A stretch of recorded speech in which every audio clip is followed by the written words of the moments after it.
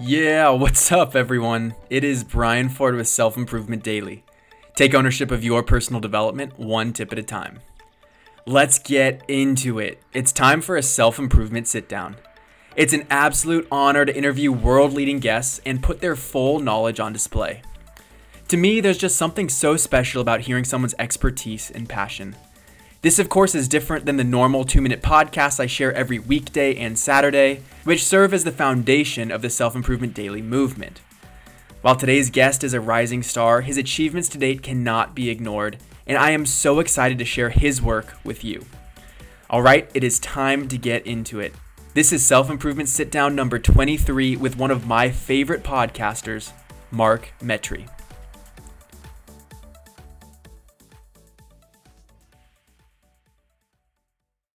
And we are live. Today's guest is a good friend of mine and a future leader of this world. His name is Mark Metry, and he's probably best known as the host of the Humans 2.0 podcast. He brings on, in my opinion, the best guests of any podcast out there, which, as of last week, Mark, includes Jay Shetty. It's unbelievable. Ooh. For the last 2.5 years, Mark has used his podcast interviews as a way to learn from world-class minds, accelerate his own growth, and he is a true futurist, running a VR and AR marketing consultancy, trying to understand not only how VR will be used in the future, but how we can use it for good, specifically in the mental health and mindset space. In line with that, Mark just published his first book titled Screw Being Shy, where he reflects on his life and his social anxiety and how it crippled him and cripples many others. Yeah, he's a stud. And did I mention he's only 22 years old? Mark, thank you so much for coming on. I appreciate you, brother. Brian, it's been a great time knowing you for these last couple years, and it's been great to see you rise. And you know me, man. I'm just doing it for the story. I was gonna say I do want to acknowledge you too. So for those of you who know, I featured Mark in my TEDx talk called "Do It for the Story," and he is the reason I have a podcast. So all of you need to thank Mark for this very conversation. If you found value out of my podcast, he's the guy. So thank you from the bottom of my heart, because it's changed my life, and I know that it's impacting others. So thank you, Mark. You are the push I needed. So I appreciate you. Let's jump into your story a little bit. It's inspiring to see where you're at today, but it gets even more impressive when we learn about where you came from. Your parents immigrated from Egypt with $200 in their pocket, started a local pizza business, and you did not grow up with the most money as a result. And I imagine that came with many challenges and many lessons. And I just want you to first kind of reflect on, what does that time in your life mean to you, and what has it done for your development? Yeah, absolutely, man. So, just like everyone, I grew up with my own version of problems. And like you said, an angle of those problems was not really having a lot of money. And, despite this, I still remember growing up with like a super happy, simple childhood of me just like having different memories with like my sister, my dad, my mom, just really trying to live our lives to the best of our abilities, just very humbly speaking. And so I think that on one end, it taught me that I don't really need anything from the outside world. I don't need material goods. And I mean, I was actually talking to Jay Shetty about this, and because part of his thing is like being a monk. And I was telling him when I was younger, I actually ended up staying at this monastery, which is like where monks live, and it's like secluded Mm-hmm. from the wilderness. And I literally slept in like this hut on the ground, and it was probably the best time of my entire life. And this was before I had mindset. This is before I began to tackle my health. And so when I think about it that way, I honestly think the times where I'm materially the least happy, or should be the least happy, are the times where I'm the most happy, and that's just become who I am. And also at that same level, I mean, it's also made me resourceful. And I was yesterday on the Spartan Up podcast from the Spartan Race company, and we were kind of talking about this. We were kind of talking about the fact that if you come from an immigrant background and you face struggle, you face uncertainty, you face your parents having to switch jobs all the time and having to move to a different apartment, that becomes a permanent part of your brain. Where like, now, for example, I don't know when this is going to air, but like, yesterday, like the stock market basically crashed. People are freaking out about Corona. Nobody can go to Italy in or out because there's a massive outbreak going on there. And so I feel like even in these times of chaos, even though it's not that bad, at least here in America, I'm still pretty comfortable. And so I think that has invaluably just that has made me who I am today. And what I have now, what I just described, is something that I always think about in terms of how do I teach this to somebody, because a lot of people who don't come from this background ask me about this all the time. So yeah, man, it's an interesting question. Well, yeah, and that's exactly why I asked it here because I mean, we've talked about this before, and when I was on your podcast, it was one of the central themes of kind of the relativity of wealth and Mm, the relativity of what you have and what you aspire to have. And we do come from very different backgrounds. That's something that we definitely highlighted in that conversation, and I think your, like you said, resourcefulness and humility for what you had and kind of the platform that it gave you to now excel, kind of in life and where it's taken you. I think, you wouldn't trade it for the world because, you wouldn't change no. anything about yourself. And it's something that we all need to really confide in is our own path and really respecting that, some factors in front of us are just the way that they are. And we need to respect that and make the most of it. And I really do respect you for that perspective. And I think that you sharing it helps a lot of people come to terms with maybe some of the inequities that they felt in their life. Maybe, that kind of provides some validation around those. So I'm definitely Mm, proud of you for that perspective, and kind of, a compliment to that childhood. Kind of the more impoverished side of it is also extreme introversion and social anxiety. And you've described this as crippling. It leads to a host of downstream consequences. And you've mentioned depression, suicidal thoughts, weight gain, asthma, rashes. Wow. Yeah. Yikes. So, can you tell us kind of about social anxiety and how it has affected you throughout your life? yeah. So all throughout my life, I was always an introvert, right? And so before the time I recall becoming socially anxious, like I had a tight circle of friends. I wasn't someone who was like shouting in the classroom. I was just like not necessarily well spoken, but I was just like a normal person, I guess. Like I wasn't the most extroverted, and I also wasn't super super shy. I was just a normal person who was introverted, like I think a lot of people are. And so, when I kind of talk about this, Brian, I have to sort of lay down some definitions and some structure first, because Sure. a lot of people don't even know what social anxiety is or what really even being shy is. And so it is totally normal to be an introvert. Okay. Introvert is a character trait. You're either an introvert or an extrovert. Sometimes you're in the middle. But an introvert is defined as someone who predominantly spends most of their time and energy focusing on the internal world, their ideas, thoughts, emotions, and therefore get energy from being in that world. Extroverts do the opposite. They're mostly focused on the outside world, like the design of this thing is curved in a certain way. That's the way that their brains work. And so that's what an introvert is. Okay, nothing wrong with that whatsoever. Now, people who are introverts are more likely to become socially anxious and to become extremely shy. And so when you look at shyness as an emotion, it is a very natural human emotion that is on a spectrum. Okay, so we are all shy to a degree. Everyone is shy, whether it's, you I don't know, like you walk into a gym that you've never been to for the first time and you see a ton of ripped dudes and you don't have any muscles, okay? And you're shy for like the first 10 minutes, okay?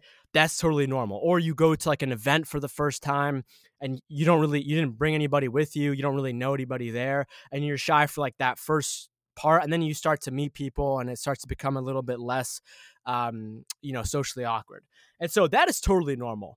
Now, there are people who are like that, are shy all the time. They are shy in every environment. They are shy no matter who they are with. And if this is perpetuated enough, eventually it does become a mental health problem called social anxiety, where they have been in this feedback loop with their brain and their body for so long, where, if anyone has ever faced being really shy or being socially anxious, I think we all have, usually you like walk into a room and your thoughts start racing. You might start sweating in like your armpits or your palms or your forehead. Your throat starts to tighten up and clench up, and your mind just starts racing and you overthink. And then when it's actually your time to talk, you don't have anything to say because you're so much in your head.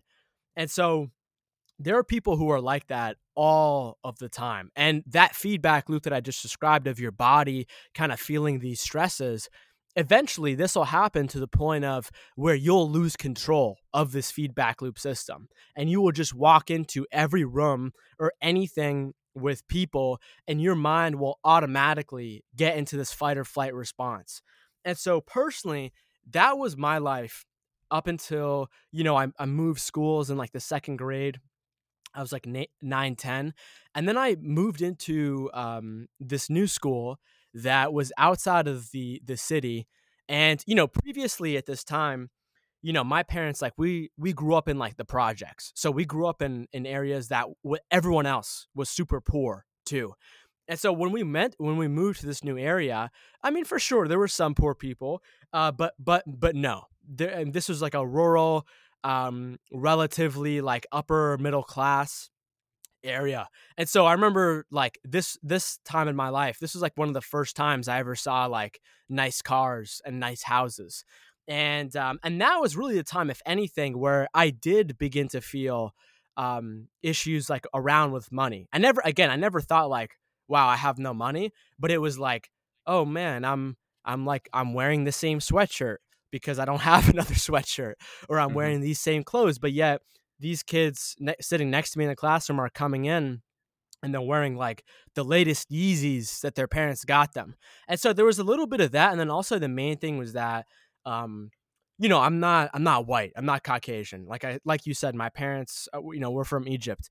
And so this town, super small town, 5,000 people, there was nobody in that town who was not white. There were maybe a couple other families, but, I was basically in this environment where nobody looked like me. And also at that same time, I also experienced a fairly bit amount of racism. This is a time where, this is post 9/11 in America. And so the Middle Eastern brand and the perception of that was really tanking. People thought that, Middle Easterns are going to kill everyone. We're going to be terrorists and we're all Muslims and all this stuff. And so I heard all that when I was growing up, and I heard that like almost every day. And I was also just bullied in other ways aside from my race. And so a lot of these environments, Brian, really came together and they really put me in this mindset, this bubble that I look on back now as like so clearly. It was almost like the same way that I look at my life today, as like I made changes in my life and there was a period where there was sort of a line in the sand where I was Mark version 2.0. At that same time, when I entered into this mask of, okay, I'm just going to put my head down and I'm not going to talk to anybody because I don't want to get hurt again. That was also like a line in the sand that in the moment while it's happening, you don't know it's happening because that's what trauma is. But when you look back at it, you're like, holy crap, there was like a whole before and after even then.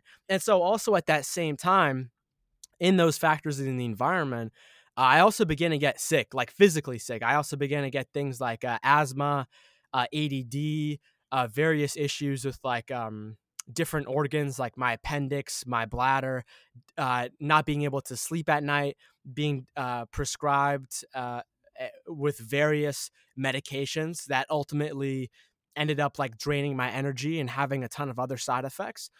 And so basically, I'm like this kid growing up. I'm like in the third grade and I have no physical energy in my body to do anything. And I also have this whole sort of mental side going on that was really like the way I think of it is like really just like a perfect storm that kind of made Mhm. me, I think, an extreme case of social anxiety. And, the reason why I'm making this book and why I wrote this book is because, um, just like you said, I interview some of the greatest people on my podcast, and yet I don't really see a single person talking about people who seriously experience and suffer from social anxiety and being overly shy. Because, I mean, if you can't communicate yourself to other people because you have social anxiety, that's a terrible, terrible recipe for life. And then as I was looking at the data, you look at it, social anxiety is the most common anxiety disorder.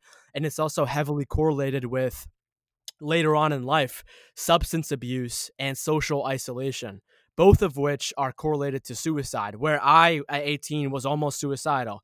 And so I'm just kind of looking at these data and these factors. I'm like, oh my God, I literally have to write this book as soon as possible, because I've gotten out of this, and I see solutions out there in the world, but they're very much just separate, and they don't really talk to each other. They're not coherent. And so my best attempt at this book is to kind of have like a coherent message that can not just be like even like a practical book that's like backed up by science, but it's also offers like sort of a root cause, a meaningful understanding at what is actually going on, rather than trying to give people a ton of hacks and trips, and actually help them, give them a book that they can use to guide themselves. And so that's my hope with this book. Yeah, and I can attest to it because I've read it. It's a good balance between the exercises and the suggestions, which are important because you want to take action on something that's bothering you, as well as the philosophy behind it. And I think you've done a really good job mixing the two, validating and kind of explaining why one thing is required and how it's relating back to your psyche and your general social anxiety in a different way. So I think it's really well done. So, I mean, obviously, anyone who's experiencing something like this, highly recommend. But also, I do want to kind of back you up because you said something super Mm. interesting. And even in your book, there's a study that you shared that kind of explained, it was a Cal Berkeley study that explained that social pain relies on the same neurological regions as physical pain. And you said, I don't know if you caught this, but you said that you became socially anxious because you didn't want to get hurt again.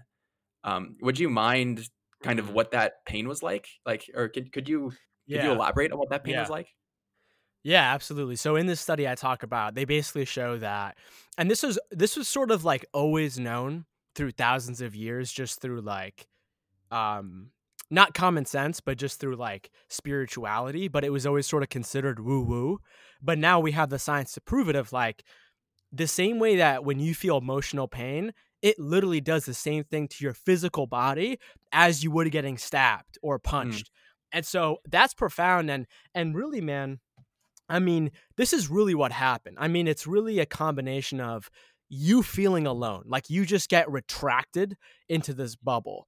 And you get into this bubble where you think, like, I remember every room I would walk into, my brain would tell me, Mark, look down.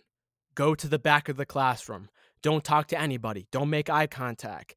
Because remember that time when you did and you got made fun of, or someone, um, remember that time when you spoke up in front of the classroom and you raised your hand and people made fun of you, which happened multiple times. But, I mean, essentially it was like it was a mask. It was almost like this suit of armor that I put on in the world. And, in a bigger note is like, for me, my mask, my armor was social anxiety. It was the fact of I was hurt socially, and I kind of lacked the factors that would enable me to naturally grow through that. And instead, I was just like, hey, I don't want to get hurt again. I'm not going to raise my hand again. I'm not going to try to ask out that girl again. I'm not going to try to make new friends because I got rejected that time. And that was so painful. And so everyone sort of has a version of this. And so for you, it might not be social anxiety, but it could be saying to yourself like, "Hey, I'm gonna, I'm gonna become the best student at this school, and I'm gonna destroy everybody academically speaking, and I'm gonna get all A pluses and be the valedictorian of my class, and I'm literally gonna lock myself in a room and study and do this." And then you really drill down to it, and you realize that, early on in their life as a kid, their parents associated them loving them and their approval with getting good grades in school. mm, And so everyone has different version of this, whether it's, you become the jock and you start to get super physically strong because you're like, hey, I don't want to get hurt again, or, I don't want my dad to beat me, or I don't want this kid at the playground to beat me up. So I'm gonna get super ripped so that anytime anyone tries to do this to me again, I'm gonna destroy them. And so everyone has a version of that. I think it's what defines us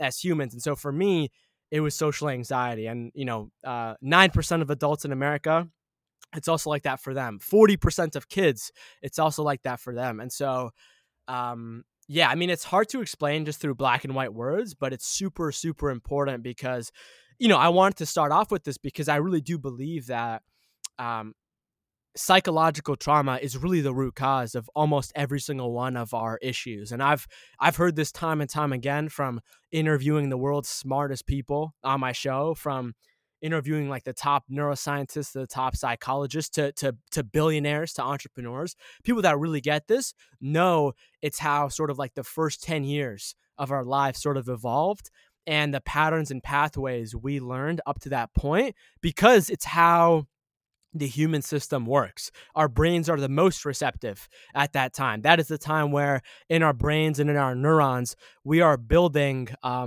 myelin highway, which is this protective layer against all of our neurons to almost hardwire it in. That's why it's so hard to change your behavior, especially things you've been doing as a kid. And it's not like you can exactly cut it out. It's not simple. It's not that simple at all. And so that, to me, I start off in the book like that because it's so important for people to understand before you get into like the hacks and the tips and tricks. Right. Yeah, and I think you kind of broadly speaking about it right there. I mean, it makes a lot of sense, and just how impressionable we are as kids. Like you said, psychological trauma can take so many different forms, and it can project in so many different ways. That sure, social anxiety was your form of it, but we're all kind of overcoming our own little path of it. And actually, I worked with a NLP practitioner, neuro linguistic practitioner programming, something like that. I'm not exactly sure what it stands for, but it's the same idea of kind of addressing root childhood trauma and how that is projecting and changing your psyche in your subconscious. And then you can kind of address that and move forward with it. So yeah, I mean, of course it takes a bunch of different forms, and thank you for opening up about your history. Cause I know it's kind of become your responsibility because you've made it out and you can speak to it and you can help a lot of people, but still I'm sure it's not easy to do. So thank you for that. And I think kind of that conversation also segues nicely into the heart of your book, which is, okay, what are we going to do about it, right? Because there's the philosophy, then there's the actionable. So what are we going to do about it? And again, the book is called Screw Being Shy, Learn How to Manage Social Anxiety and Be Yourself in Front of Anyone. And there's one line in this book that I want to quote that I think will drive the next part of this conversation. It goes, "The moment I realized the experience of my reality is a biochemical equation, everything changed. I started to view my social anxiety as a science project I could work on rather than a moral failure I couldn't touch or change." It's powerful, super Man, powerful.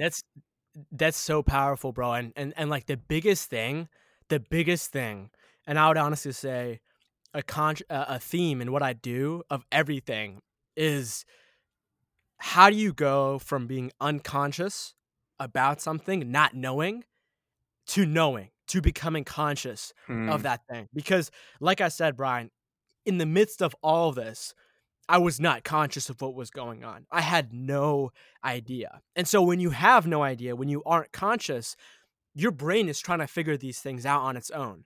And if I've learned anything, it's that our brains are definitely, super smart in a way, but also not smart, and also very primitive, almost like in an animalistic sense, in a way that it's not always right. Our brains can be wrong a lot of the times.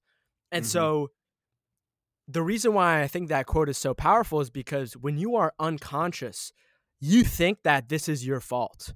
You think that there is something inherently wrong with you. And so when I was going through this, first off, I had never heard of the words mental health, anxiety, depression, social anxiety. People just always referred to me as like the shy kid. Like in the back, whenever my parents were at like parent teacher conferences or in front of other people, oh yeah, Mark is just the super shy kid, the super shy kid. I heard that all throughout my life. But when in reality, for sure, it's there's a normal, like I said, there's a normal level of being shy. There's a healthy level of being shy. And then there are people who society is labeling as shy or maybe even as introverted, but when in reality, they are not alone because they choose to. They just have social anxiety. And so I Mm. think the reason why that quote is so powerful is because once you do become conscious, once you do realize that, like, oh my God, there's this thing called biology. There's this thing called science. There's this thing called cause and effect. There's this thing called just sort of the lay of the land of the true nature of what mental health really is and how that correlates with things like mindset and success and entrepreneurship. And so when I realized that, I was like, oh my God, this is not like this is not a life sentence that I have been sent off to from God or life or even myself. This is actually sort of my moment to just learn and kind of like look at this as a science project and be like, wow, so let me try to take a step. If I pick A, B might happen. And that's really what it's all about. And that's how I had to figure out on how to get out of this on my own. Like my book talks a lot about social anxiety and shyness, but really it's a bigger thing for mental health, because there was a time in my life where I was depressed and I was even suicidal and I was obese. I was over 200 pounds. And that is really the time where I began to, after I kind of hit that rock bottom, is when I began to look at myself as a science project and begin to take like those steps that some of them didn't work, but some of them did work, and they're in this book. And there are other steps that have been taken by smarter people than me and by experts and by doctors, and they're also in this book. So I think that's super important, man. I'm so glad you mentioned that. So glad. Yeah, no, I mean, it definitely stood out to me. And I appreciate how you expanded the conversation into mental health at large. Because as you're talking about being shy, it's not always entirely noticeable what the reason is behind someone being shy. Like they could be introverted and that's when they enjoy, or they could be compensating with social anxiety. And the same goes for depression. There are people who are overtly enthusiastic and happy and fun loving who are secretly depressed. So it's like it's very difficult to be able to attribute one particular thing to a certain condition or just way of behaving. So, I mean, it is a larger mental health conversation. And of course, social anxiety is just kind of one factor within mental health. But I'm glad that the conversation went there, because that makes it much more relatable for a lot more people. Yeah. And I posted this thing on my Instagram today. I said, you can see someone's broken leg, but you can't see somebody's broken brain.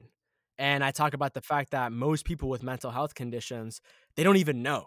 They can't see their broken brain and they aren't aware. And so obviously not every problem is a mental health problem, but honestly now just looking at the science, I really do think so. So let me take you like on a quick detour, okay? So Sure. you look at, for example, I don't put this in the book, but you look at, for example, people who have bipolar disorder and also other kinds of mood disorders. And you also look at a different graph of people consuming artificial processed sugar. And what it does to your brain in terms of your energy is almost the same. And so I really do believe that when someone has like an anger outbreak, when someone gets like lashes out at you, maybe in a social setting, I believe a part of that is because, one, they haven't really relieved their psychological trauma. Not that really any of us have, but they haven't really worked on it. And so that is being pent up. And so the big thing about trauma is that, so for example, this is the craziest thing, right? So I was being bullied. I was facing racism in like elementary school and middle school. And yet in high school, where I didn't really experience any bullying or racism, that is also where I kind of felt like I was at my lowest in terms of my mental health. And Hmm. the craziest part is if you don't deal with it, then every time that you are in a similar situation, your nervous system is going to activate. It's going to trigger at the same moment that you had that trauma. And so like you could have a trauma and then 10 years later and then not really think about it. But every time you're in this situation, you are acting in this certain way. And so I think a major part why just like we run into a lot of problems with other people in terms of like emotional outbreaks, someone getting mad at you, someone resenting you. One, I think it's because of unrelived trauma. And then two, I think it's because of what we're putting in our mouths, in our brains, and how that's creating an effect on our thoughts, our energy, in our mood. And so from that perspective, I really do think a major piece of the conversation is about mental health, right? Because we experience our lives through like what? Our vision. And our vision comes from our eyes. And our eyes work with our nose and our ears and other parts of our feet and our brain for more sensors to add in more information to construct what we see out of our brain. Tom Bilyeu has a post on this, and it's like the brain is encompassed in absolute darkness 24/7 in our skulls. But yet it's taking all this data, taking all this information, compiling it, and it's making it into one very immersive virtual reality where all of our Hmm. biggest memories, our past emotions, our feelings, previous events that have happened are all conspiring to show us what we think. And so the craziest part about this, man, is when I was in that period of my life, when I was in that zone where I was at my worst, again, you don't know this at the time, and there's science to prove this, but I literally saw the vision, my physical vision, much worse. It almost felt like I saw the world in black and white in like this grayish color. And every random face I saw, like just on the street, where like you aren't really paying attention, was frowning, was not happy. And so I'm not saying that I have like, schizophrenia where like I'm looking at someone's face and it changes or anything like that. But if you don't focus on it and it's just like in the corner of your eye and you're not really looking at it, your brain will project whatever it is. And the craziest part about this is when I was like 19 and I was, beginning to like really change my life around, rewire my brain, conquer the social anxiety, get mentally healthier and physically and spiritually healthier.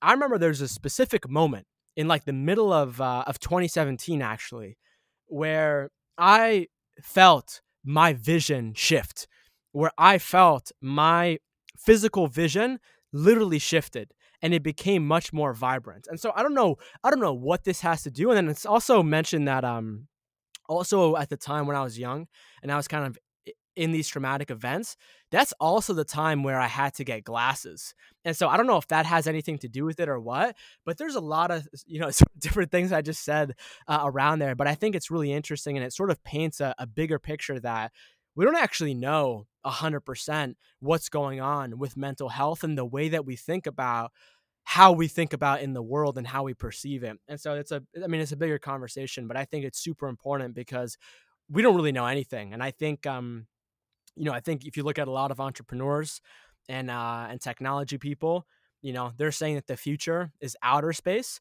I definitely think part of the future is outer space, but I also think it's inner space of inside of our mind. I think that's sort of the next frontier of where we're gonna go. It's gonna get on a smaller front, but in reality, a much bigger front. So yeah, it's interesting. Well, and that's exactly why I described you as a futurist at the beginning of this, because you really do kind of predict where society and where technology is going to be. And like you're kind of designing for that and you're starting those conversations, which is always interesting and something that I value in your work. And you said something interesting too, kind of how like you felt your vision shift. Like there was a moment, and sure, there's physical vision, which is kind of one side of it.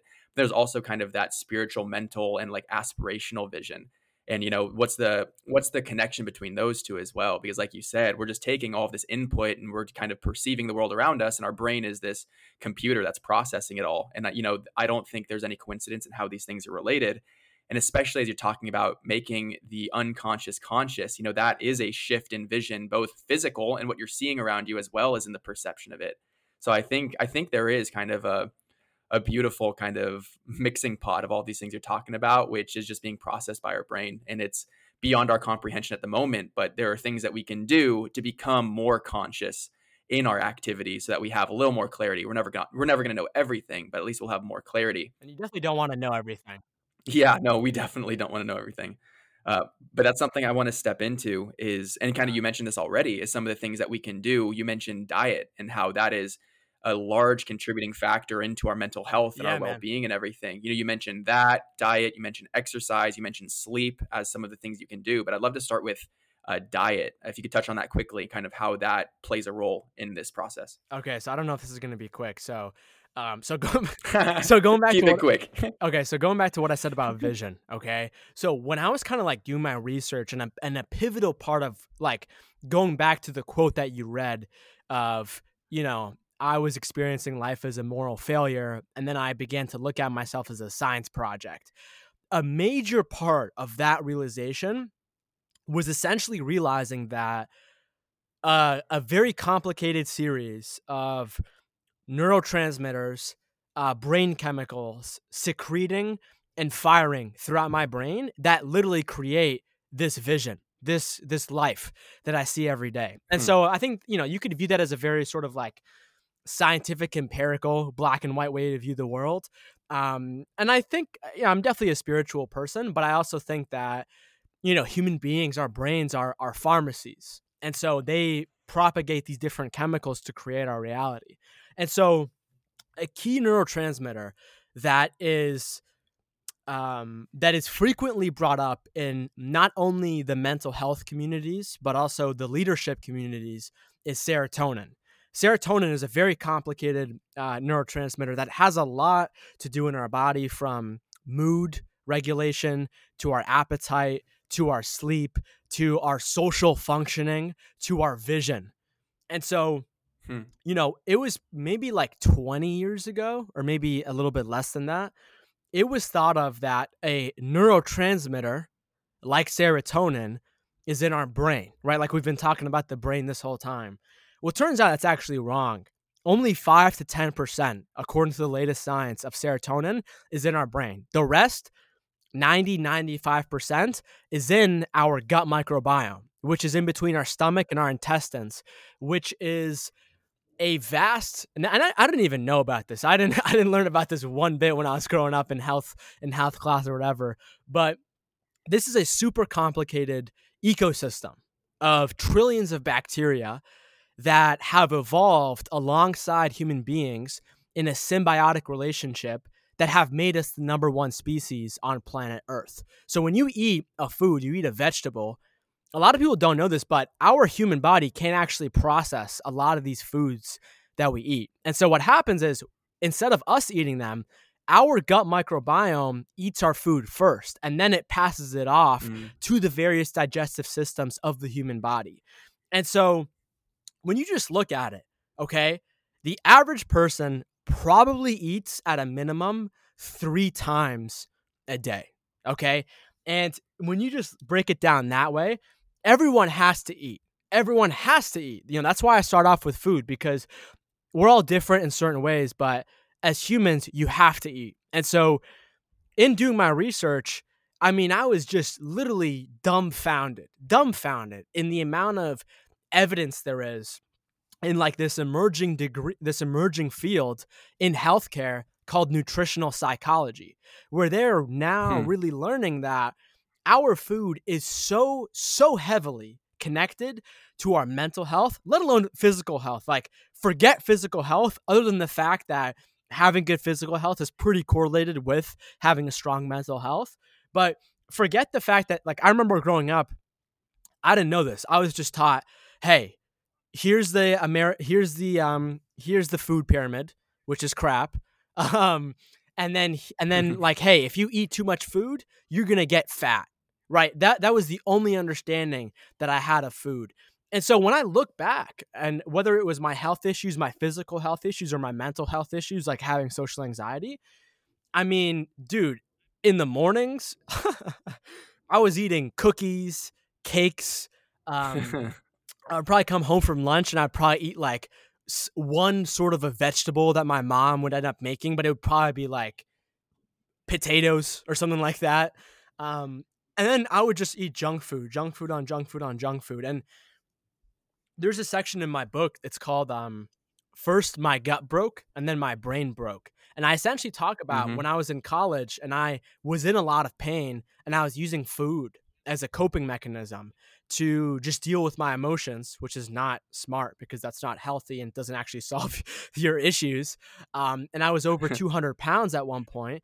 And I also began to get, suicidal. And like, that was the only time in my life where I would have classified myself as seriously depressed or as suicidal. Up to that point, even though I had problems, never really thought about that at all. And so when your gut microbiome is in the opposite of being in symbiosis, of being in a symbiotic relationship, it's in dysbiosis. It creates disease and dysfunction. And I mean, I didn't get into Hmm. the book, but having a gut that's broken is correlated to so many, not even mental health issues, but a lot of physical health issues, from diabetes to Alzheimer's to a wide variety of cancers. And so on top of that, it's also heavily correlated with mental health issues. And so all these things are sort of related. But I think one thing somebody can do if they're listening to this is, one, it's try adding healthier food into your diet. So a lot of people, they hear this and they say, "Oh man, but I can't, I can't stop eating Oreos or I can't stop eating ice cream." For me, a big issue was ice cream. So like I literally remember eating like a pint of ice cream every night, every night. And that is such a hard addiction to break. And it's in my book. They've actually done studies on people who are addicted to hard drugs versus people who are Hmm. addicted to junk food, and there's no difference in their brain. And so the way that I got out of that with ice cream was I just found the closest thing to that, which is frozen fruit. And so I began to make my own ice cream out of frozen fruit. And that to me was like, I began to use that. And then what happened was instead of eating an entire pint of ice cream, I would eat like a cup. And then eventually that dwindles down. And then eventually you eat no ice cream. And you do this with all other unhealthy foods. And then if you eat healthy, and you've never eaten healthy in your life for like 6 months, a year, 18 months, you're gonna notice extreme changes to your brain, to your mood, to your energy, to your state of mind that is gonna be unfathomable. And I know for me, this is why I kind of start off with it in the book of like you need to have your biochemistry as a foundation. You need to have your Hmm. hardware taken care of. And I make the analogy in my book of like, listen, you could have like the best the best version of iOS, the best software for your iPhone. Like you could have some like super dope software that like Steve Jobs just like kept to himself and they like just released it. It's like the best software ever.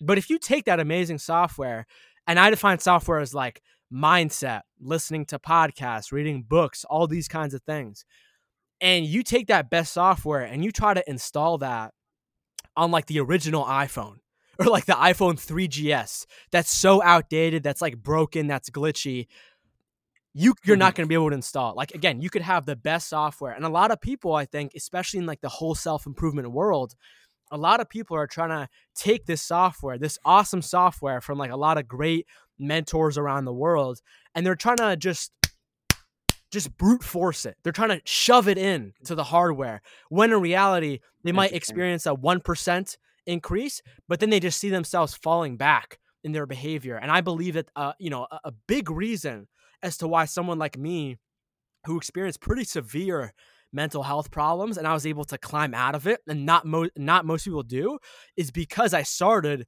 with my biochemistry unknowingly as a foundation first, that then made it infinitely easier to have much long lasting results and to be able to install the mindset, the software much, much, much easier than I think most people with these kinds of issues, if that makes sense.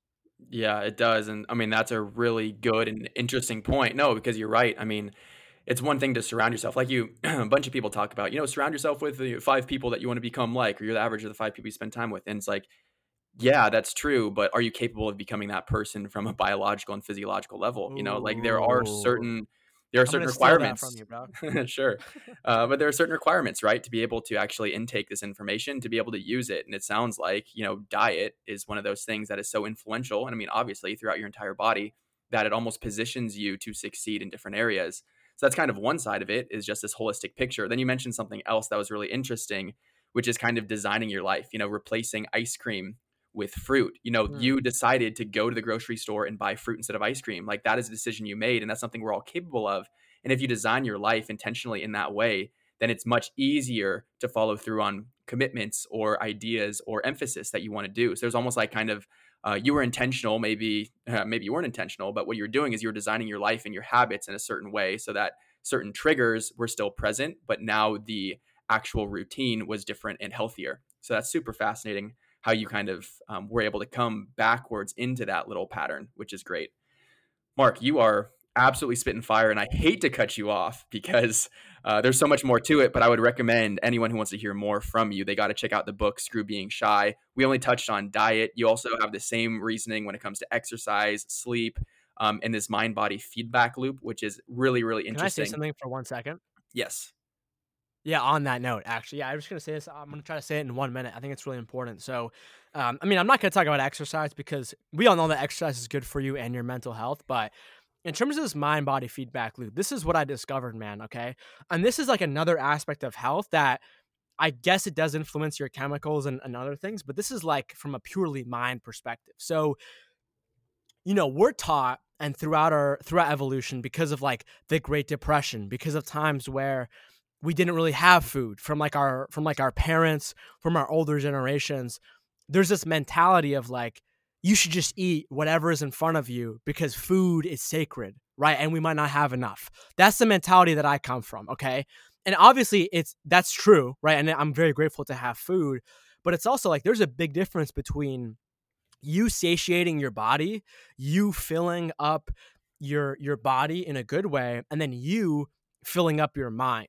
And what I mean is like, you can physically put food in like the space of your stomach, but it's a different thing aside from that physical space to actually give your body what it needs from food, which is nutrients, which is to reuse into the body. And so I put this example in the book of someone, you're physically hungry, your body's telling you, I'm hungry. You go to McDonald's and you buy the standard, I don't know, a hamburger, French fries, soda. And now you have physically filled up your stomach, but your body's just like, whoa, whoa, whoa, whoa, whoa. First off, like, what are all these trans fats? What are all these chemicals that you're doing to my body? And there's nothing here that we can actually use in a meaningful and beneficial way at a biochemical level.